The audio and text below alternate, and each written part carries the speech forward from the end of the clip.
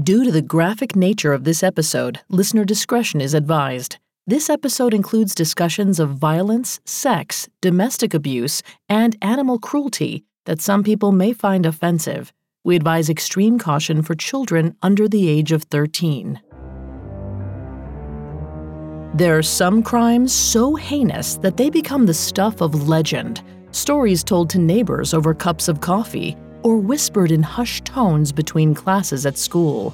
These atrocities can define a place, like the Belangolo State Forest, where serial killer Ivan Milat murdered 7 unsuspecting backpackers, then buried their bodies in the dense scrub. Or like the small hamlet of Snowtown, where an abandoned bank vault became the hiding place for 8 dismembered bodies who were tortured and killed by a twisted gang. Both of these stories have come to define parts of Australia. Everyone in the island nation seems to know the significance, and the crime we're discussing today is also from Australia and is perhaps even more gruesome than those. But at its center is a woman, and most people have probably never heard of her. But after this, you'll never forget the name Katherine Knight.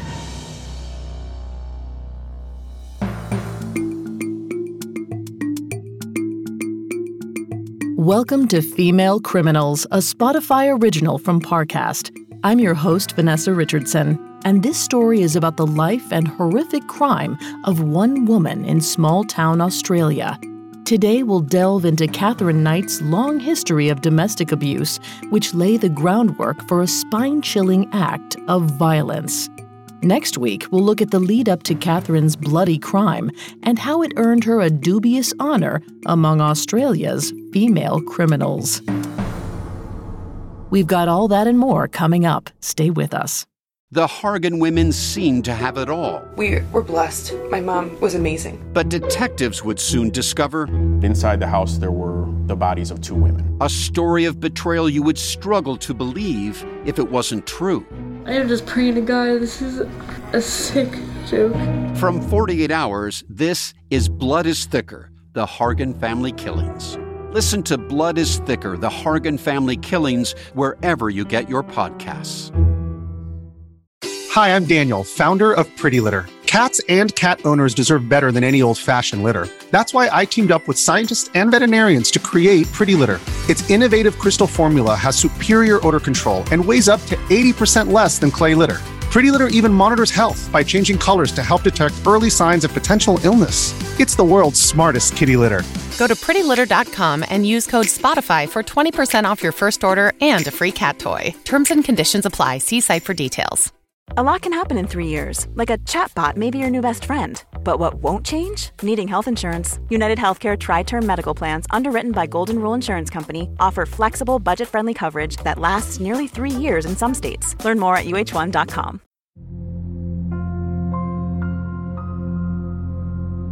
When describing the most remote corners of the world, the term far-flung is often used to indicate just how far away a destination is. Hundreds of miles stand between these locales and their nearest neighbors, far from civilization, far from the hustle and bustle of the nearest city, far from anything. The small Australian town of Aberdeen seems to fit that mold. 85 miles from the nearest city of Newcastle, and not really big enough to offer much interest for passing tourists, nor is there a whole lot for the people who live there. The town, located in the depths of the region's mining belt, has a few minor claims to fame. The Aberdeen Tigers Rugby Club have won 24 premierships in the local competition since 1897. It's also the birthplace of the Australian cattle dog, or so a sign boasts. A larger neighboring town also claims the breed as its own, which significantly lessens Aberdeen's ownership of the factoid. As far as famous or influential people who have called the tiny township home, there's typically only one name on the list: Katherine Knight. And hers is a name that the locals would likely prefer to forget, for it brought a level of attention to Aberdeen that it hadn't seen since, well, ever. When Katherine and her twin sister Joy were born in October of 1955, The town was mostly known for its abattoir. For a long time, the gruesome factory work was one of the few job prospects on offer in Aberdeen, so it's little surprise that most members of the Knight family seemed destined to work at the slaughterhouse. Of course, before she could join the family vocation, Katherine had to make it through a turbulent childhood. Her relatives were, by many accounts, somewhat infamous around those parts. As Katherine's half-brother Bobby put it, "The family is rotten to the core." If there's any truth to that idea, the decay went all the way to the head of the family. Katherine told psychiatrists that her father, Ken, used to demand sex from his wife, Barbara, whenever he felt like it, even going so far as to chase her through the house. But this wasn't the playful cat and mouse of a primetime sitcom couple. Katherine said Ken would beat Barbara, sometimes knocking her out, so he could rape her. Even when the children were at home, all 8 of them, Ken carried on as he saw fit. Nothing was going to stop him getting what he wanted, what he felt he deserved. As she grew up, Katherine regularly heard complaints from her long-suffering mother about the violence of men, about her husband's abuse. But Barbara never left. She stayed, enduring in her horrific marriage for decades.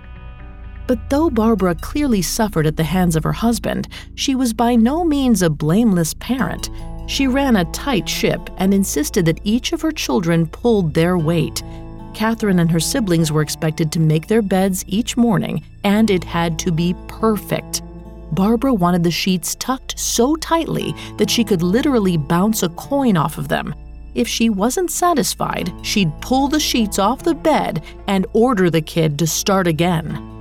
And although she protected them from her husband's abuse, Barbara also used corporal punishment on her children. Unfortunately, that likely wasn't the only abuse Katherine experienced in her home. Though psychiatrists differed in whether they believed the stories, Katherine later claimed that her older brothers sexually abused her as a young girl. As far as we can tell, Kath never shared specifics of the abuse, but if her claims are true, then they might account for her childhood fear of the dark. As a result, Katherine carried a treasured doll around the house, believing it would protect her from things hidden in the shadows, and perhaps from her own family members. And the young girl wasn't alone in her fear of the Knight family home. Years later, neighbors noted that the atmosphere in the house was uncomfortable at best. They said it smelled of violence. And while it seems unlikely that there was a literal scent of violence in the air, it might be that visitors to the house picked up on something else.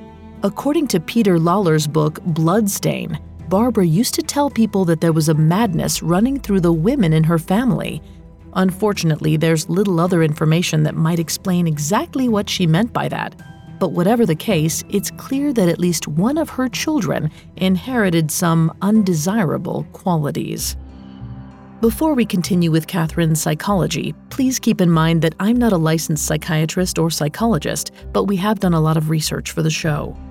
When Katherine was an adult, 2 psychiatrists diagnosed her with borderline personality disorder, which the Australian BPD Foundation describes as a complex, often misunderstood mental disorder. This diagnosis is something we should keep in mind throughout Katherine's story as we trace her erratic, sometimes disturbing behavior. The condition can make it difficult for people to feel safe in their relationships with other people, to have healthy thoughts and beliefs about themselves, and to control their emotions and impulses. Interestingly, women are 3 times more likely to be diagnosed with BPD than men. And crucially, BPD symptoms typically first appear in teenagehood or early adulthood, though what triggers the condition is less certain. It's thought that biological factors may play a role alongside social and environmental factors like childhood trauma and abuse. With that information in mind, Katherine's behavior for the rest of her life seems to make more sense. And as Kath got older, her nasty temper grew with her. As a teenager, she sometimes had to be held back when she flew into a rage to stop her from doing serious damage to whoever or whatever set her off.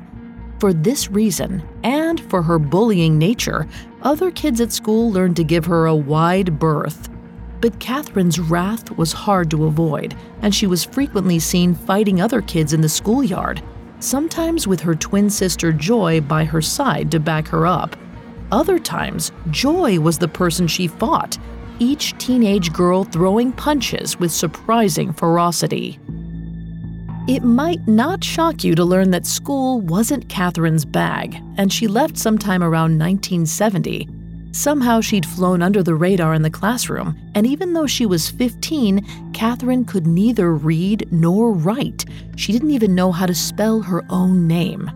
Not that she intended to use book smarts to get ahead. Kathy knew where her destiny lay, at the abattoir, and she couldn't wait to get started. She got her first job at the slaughterhouse at 16, working to clean carcasses and cut them into smaller pieces. Eventually, she became a boner and was well known for her knife skills. She took great pride in her set of knives, something all the abattoir workers owned. She loved them. They were her most prized possessions, and she let no one else touch them. Not even her boyfriend, David Kellett, who she met at work. Exactly when the pair became an item is unclear, but the romance moved at a clip. Kellett fell for the tall redhead who liked to fish and wasn't afraid to throw hands if things got rowdy at the pub. She was the kind of girl who loved to hunt and took delight in the trophies that came from it. Cowhides, skulls, horns, all of it was stunning decor to young Katherine. And as someone who particularly enjoyed his work on the abattoir's killing floor, Kellett was charmed by Katherine's fearlessness. Even if she was at least a foot taller than him, when it came to love, size didn't matter. As for love making, the teenage lovers reportedly had an insatiable sex drive. According to Kellett, he and Katherine sometimes went at it 10 times a day when they first started dating. Wherever they were, if they could find a little privacy, they took full advantage of it. In short, Katherine couldn't be happier. She had a job she loved and a man who fulfilled her notions of romance. There was only one thing that could make her life even better. One day at work, 18-year-old Katherine found Kellett in the break room. She'd decided that marrying him was the logical next step, and she wasn't content to sit around and wait for him to come to that conclusion as well. So there, just feet from where animals were slaughtered and cut into meat, Katherine proposed to Kellett. Whether he loved her or not, Kellett couldn't turn Kathy down. She knew how to look after him, and she was the best sex he'd ever had. He'd be a fool to say no. So the couple wed in 1974 in a slapdash courthouse ceremony.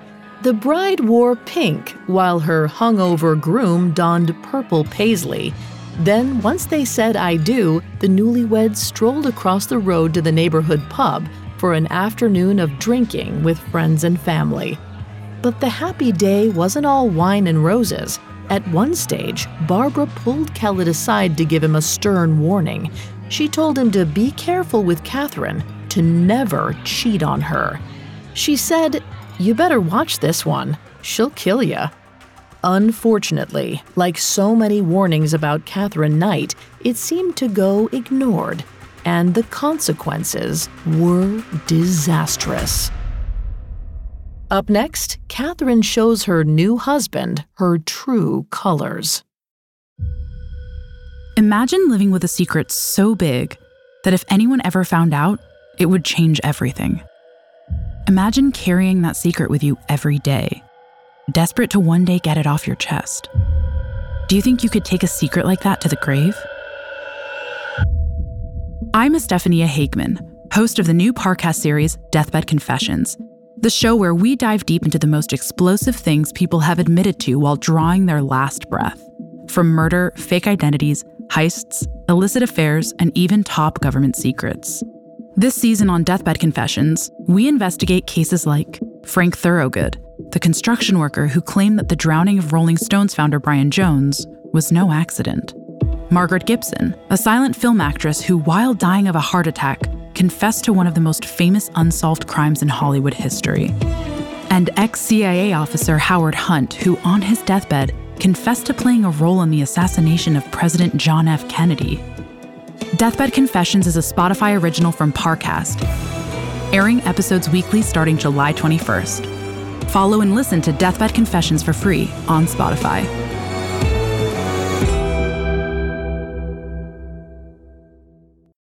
This episode is brought to you by Etsy. Sound the gifting panic alarm. You need to get an amazing gift. Wait, no, the perfect gift. Relax. Now you can use gift mode on Etsy. Gift mode on Etsy takes the stress out of gifting, so you can find the perfect item for anyone and any occasion. It's easy. Just tap or click gift mode on your Etsy app or Etsy.com. Then answer a few short questions about who you're shopping for and what they like. And gift mode instantly gives you curated gift ideas based on hundreds of personas. Now it's simple to find gifts made by independent sellers for all the people in your life. So whether you need a housewarming gift for the new homeowner or a birthday present for the pickleballer, Gift Mode has you covered. Need to find the perfect gift? Don't panic. Try Gift Mode on Etsy now. Now back to the story. In 1974, Katherine Knight joined David Kellett in blissful matrimony.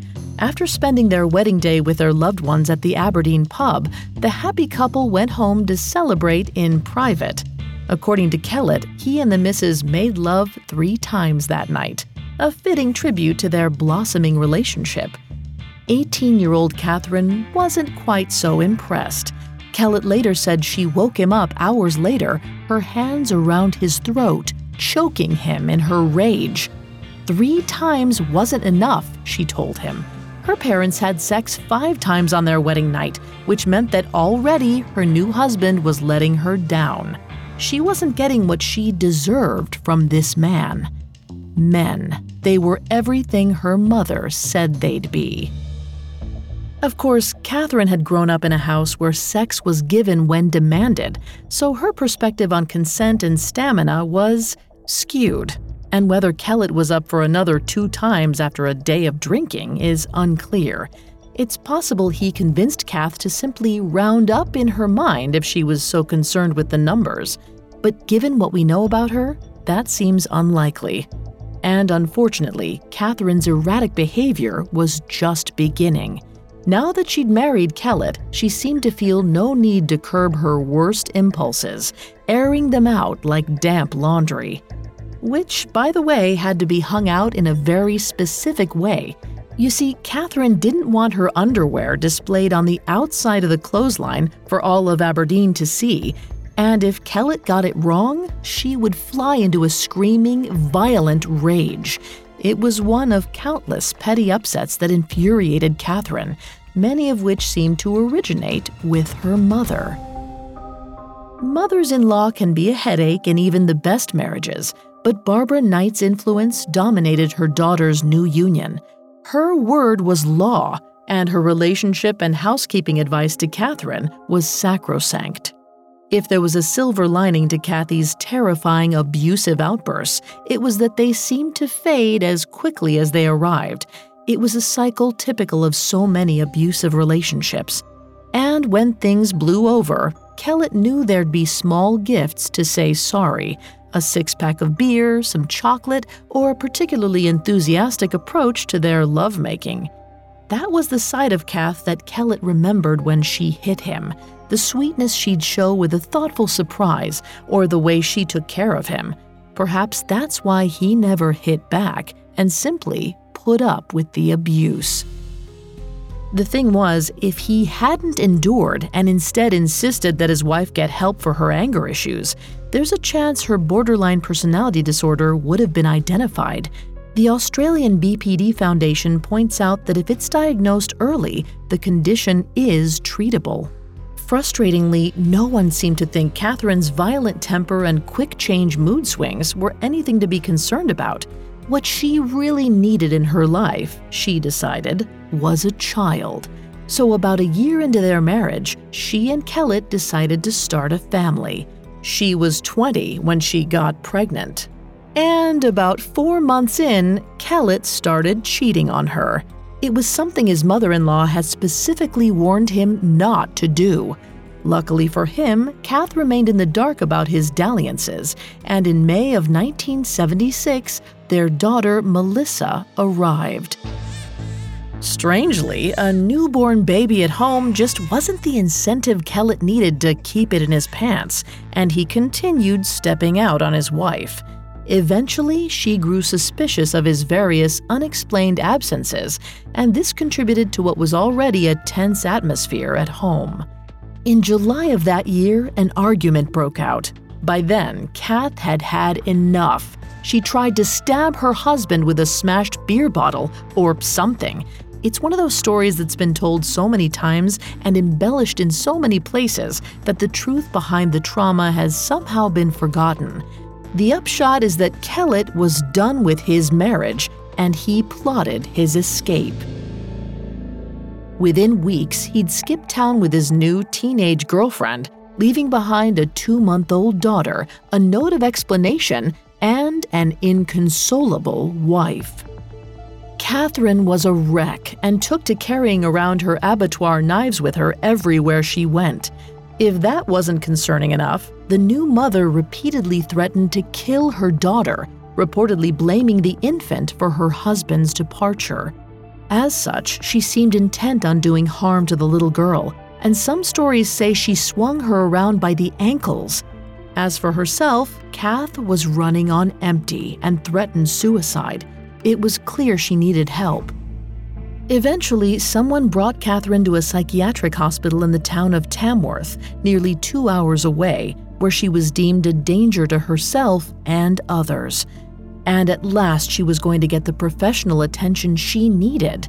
But for only 2 weeks. She was placed on a course of antidepressants and then discharged from the hospital. Of course, things didn't go so well after that. On August 3rd, Kath walked through Aberdeen, clearly in intense mental anguish. She was wailing in the street and throwing her baby's pram from side to side. At one stage, she reportedly left young Melissa lying on the train tracks that cut through the town, not long before a southbound rattler was due to pass through. After that, she seized an axe from a nearby front yard and brandished it as she ran around the little town. Thankfully, no one was hurt in her terrifying rampage. A man found Melissa before the train came through, and a police constable arrived on the scene to talk Katherine down. Once she was placated, he escorted her back to the hospital in Tamworth, where she told doctors that she'd do it all again, only with a knife the next time. So with that in mind, they discharged her that same night. And I think you can probably see where this is going. A couple of days later, Katherine showed up at a neighbor's house, seemingly frantic because her daughter was sick and she needed a ride to the doctor. The woman's teenage daughter, who we'll call Sharon, followed Kath inside to help her bring Melissa out to the car, but quickly realized that something was very, very wrong. Katherine bent over the bassinet for a moment, then pulled a knife from beneath the blankets and charged at the teenager. And here's where the details of the story get somewhat fuzzy. We know that Kath chased Sharon outside and then kept the entire neighbor family hostage for about an hour. Eventually, she calmed down enough to carry out the rest of her plan. Katherine climbed into the neighbor's car with them, now fixated on chasing down her deserting husband. Unfortunately for her, the vehicle was running low on fuel, so they had to pull into a petrol station just a short way down the road. That's when Sharon and her family seized their chance and ran inside, locking themselves in the station's small office. In response, Katherine's temper flared again, and she smashed a window to try and get at her escaped prisoners. By the time police arrived on the scene, she had one of the children held at knife point, but the two officers convinced her to let him go. Then both cops each picked up a broom and held them out while walking towards Katherine, keeping the makeshift weapons in front in case the volatile young mother made any sudden movements. But Katherine was done. The fight had gone out of her, the rage replaced with despair once more. She was taken into custody and brought to a psychiatric hospital in Morisset, about an hour and a half away. Thankfully, the doctors at Morissette decided Katherine needed extra care and kept her at the facility. One doctor wrote, quote, "The girl has little insight into herself. She acts impulsively and violently when roused. She is both immature and intellectually unstable and seems to have little awareness of the consequences which might result from her irrational behavior." This analysis likely came after Katherine told staff that she blamed her daughter for Kellett's departure and that her recent violent outbursts were an attempt to get her hands on her mother-in-law and demand an explanation for what happened. Luckily for her, she wouldn't have to go looking for Kellett's mother again. She came to Katherine, and she brought a special guest. By this stage, Kellett's relationship with his teenage girlfriend had soured, and he came home, tail between his legs. When he heard where his wife was, he and his mother, who we'll call Lorraine, paid Katherine a visit. And without blinking, Katherine told Lorraine how she'd planned on killing her before the cops brought her in.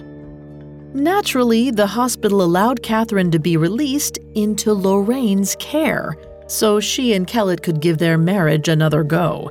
With her husband back at last, Katherine seemed on top of the world. Nothing would come between them, not even her own family. The Knights had been looking after 3-month-old Melissa while Katherine was in the hospital, and when the reunited couple stopped by to collect her, Barbara attacked her son-in-law. Displaying a temper much like her troubled daughter, she wrapped her hands around his neck and started to choke him. Katherine wasn't having that. She drew back her arm and punched her mother in the head, knocking her to the ground and ordering her to leave her man alone. After that, the seemingly repaired young family unit moved north to Queensland, where Kellett got a job driving trucks and Katherine found work in an abattoir near the city of Brisbane. This meant more work for her beloved knives, which she decided to hang on a set of hooks above her bed. Why? Just in case she needed them in the bedroom, or if there was occasion to kill somebody. Surprisingly, the implicit threat of deadly weapons dangling above their heads as they slept didn't improve the marriage. Katherine quickly became her old, jealous, moody self, swinging between the extremes of passionate woman who couldn't get enough of her husband to a vengeful, suspicious partner. One night, Katherine ordered Kellett to leave a darts tournament at the local pub. She didn't want him out that late, but he ignored her and kept playing until the end of the competition. When he got home, Katherine was waiting for him. As soon as Kellett walked in the door, she hit him in the head with something heavy, sending him back into the night, running for cover. He spent the next week in the hospital, and when he got home, it turned out Katherine had burned all of his clothes. But by then, she was sorry and bought him a new wardrobe to prove it. Her swinging moods were frustrating and frightening. Unfortunately, Katherine was pregnant again, and Kellett didn't feel like he could abandon his child. Not again, anyhow. He was trapped. So for the next few years, the marriage persisted, chugging along despite the friction. And though their story was almost played out, there were still moments of terrifying abuse from Katherine, directed at the entire family. According to Kellett's sister, she once saw Katherine washing young Melissa's hair with water that was scalding hot, eliciting screams from the little girl. Other infractions were less remarkable, but no less frightening. Mugs and cups thrown across the room, either at walls or loved ones, it made no difference.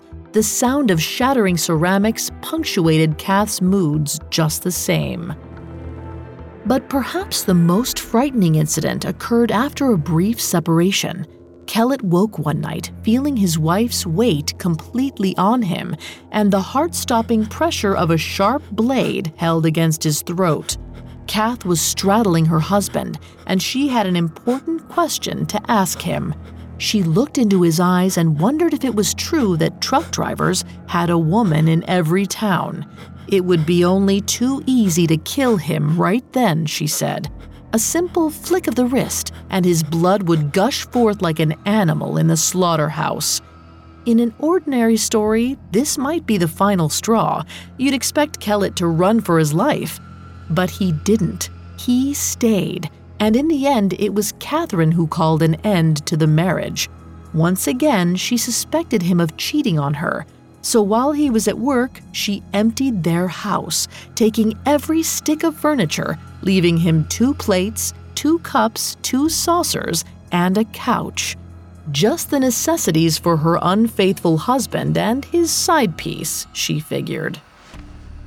It was 1983 by the time 28-year-old Katherine Knight finally rolled back into her hometown of Aberdeen. 8 years since she'd been taken to Morissette's mental hospital. She moved in with her parents again, back into the abusive home where she'd grown up, and went back to her old job at the abattoir, where her love affair with her knives began. It was easy to slip back into her old life. Yes, her father beat her, and yes, people in town probably talked about her behind her back, but Kath let it all wash over her like the tide. The next couple of years were marked mostly by a few injuries at work, which brought with them enjoyable and profitable time off, but frustrating back pain. Eventually, Katherine and her daughters moved into their own home. She dabbled in some relationships, but they always seemed to end when the man displayed pedophilic impulses towards the young girls. At least, that's what Kath maintained. She was protecting them from the dangers of these repulsive men, she said, even if no one else saw what she did. But in 1986, a new lover entered the picture who would leave a lasting impression.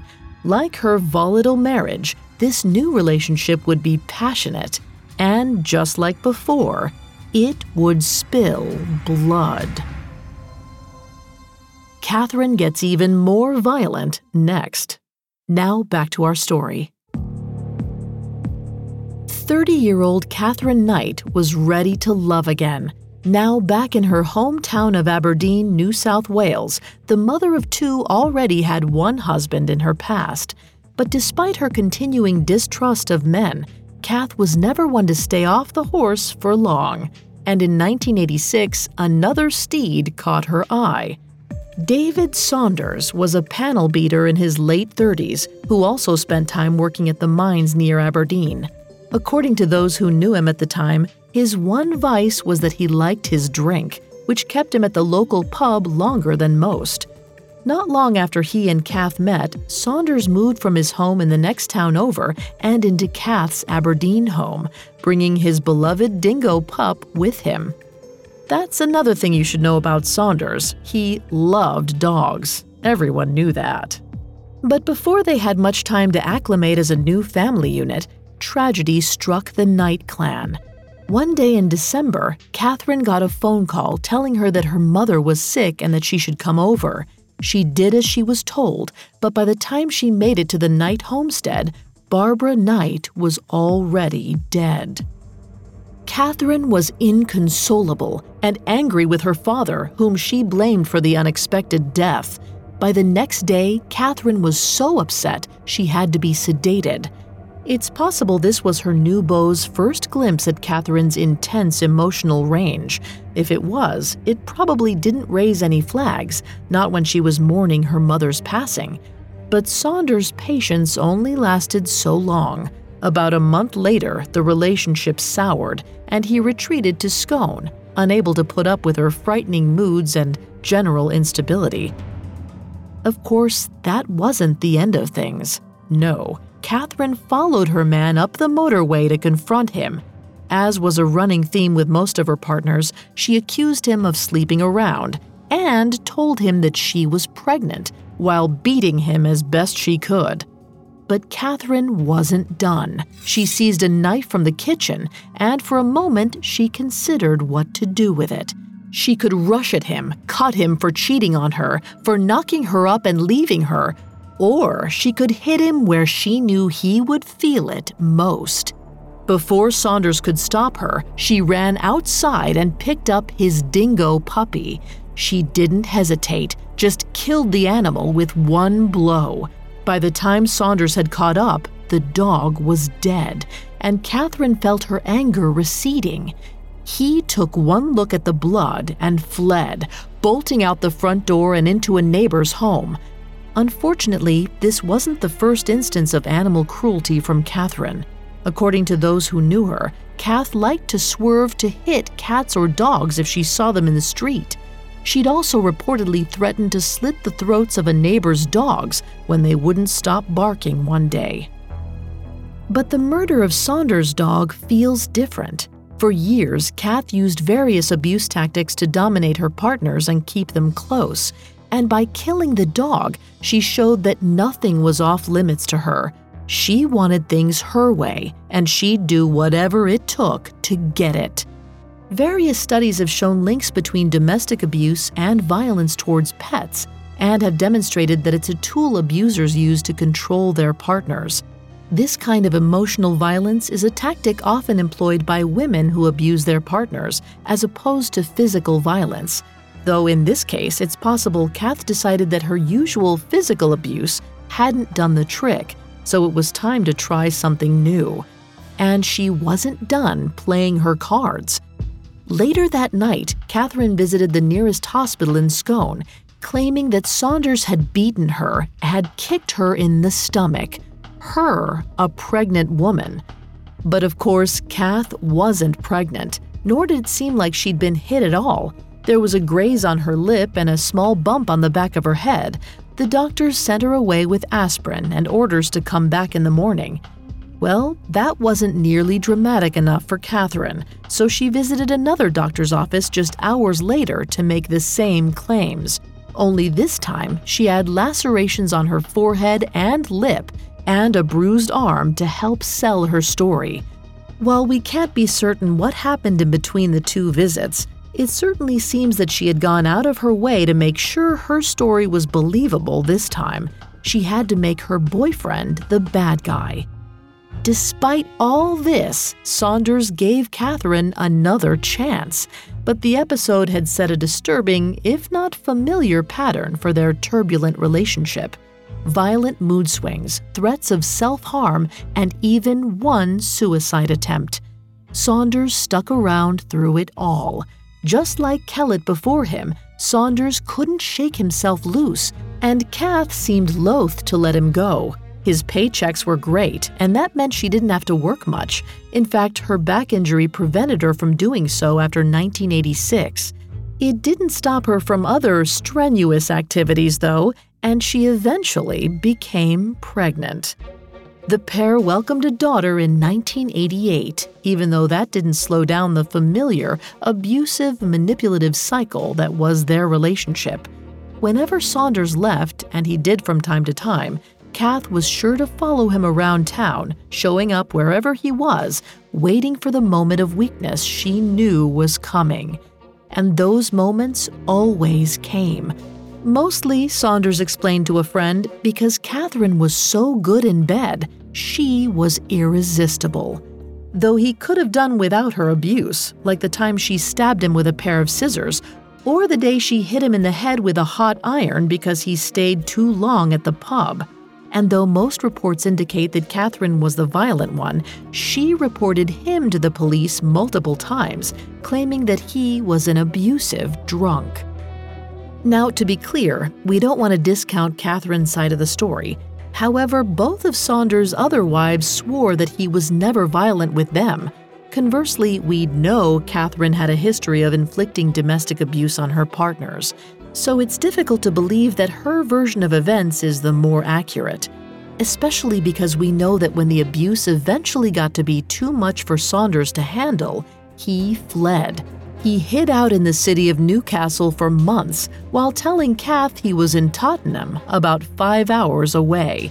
He didn't intend to return to Aberdeen. Luckily, Kath could have competed for Australia at the Olympics of moving on. Her next tango partner was a man named John Chillingworth, who she met at a pub in Scone in 1990.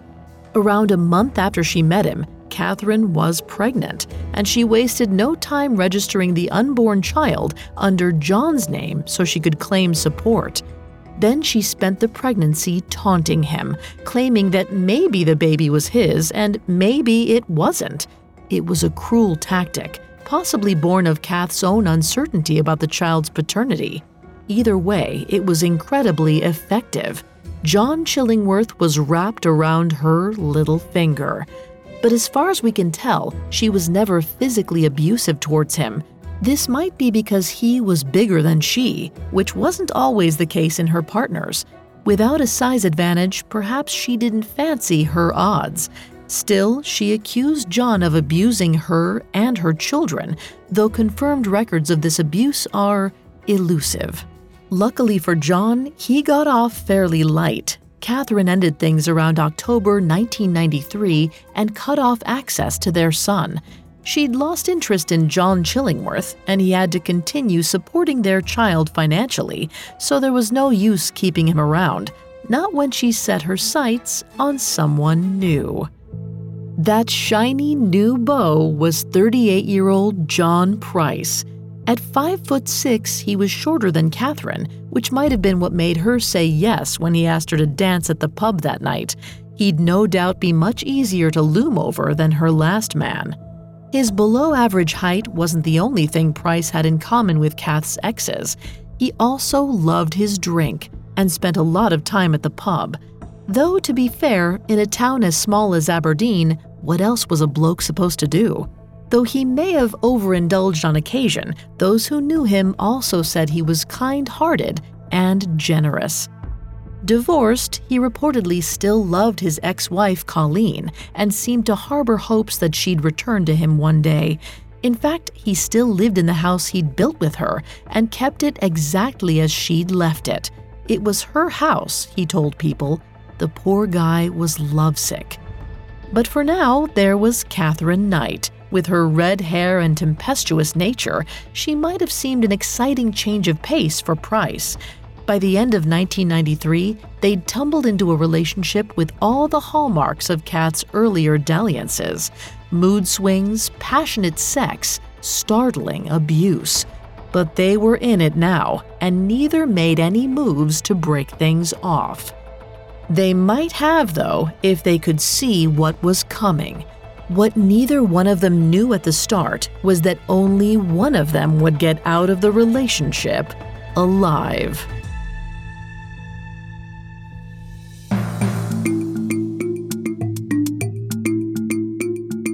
Thanks again for tuning in to Female Criminals. We'll be back next week with part 2 of Katherine Knight's story, and a crime so awful it earned her a record-setting punishment.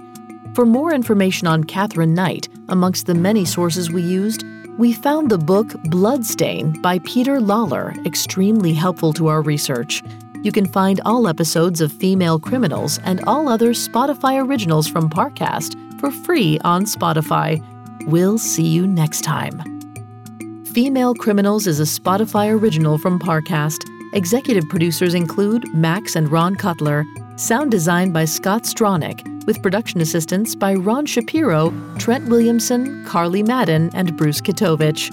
This episode of Female Criminals was written by Joel Callan, with writing assistance by Abigail Cannon, fact-checking by Haley Milliken, and research by Mickey Taylor and Chelsea Wood. I'm Vanessa Richardson.